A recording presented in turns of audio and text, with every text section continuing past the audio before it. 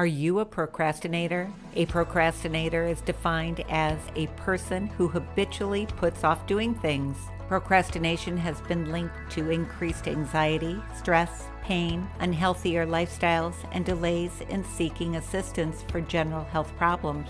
Clinical trials have shown that cognitive behavioral therapy is effective for reducing procrastination. Like the video so far? Subscribe and follow us. 3 things cognitive behavioral therapy does to help overcome procrastination include 1.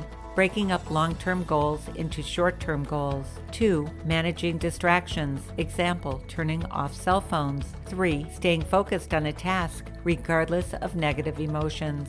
Remember, your best source for everything health is your chiropractor. Visit your chiropractor regularly and make sure your nervous system is functioning 100%.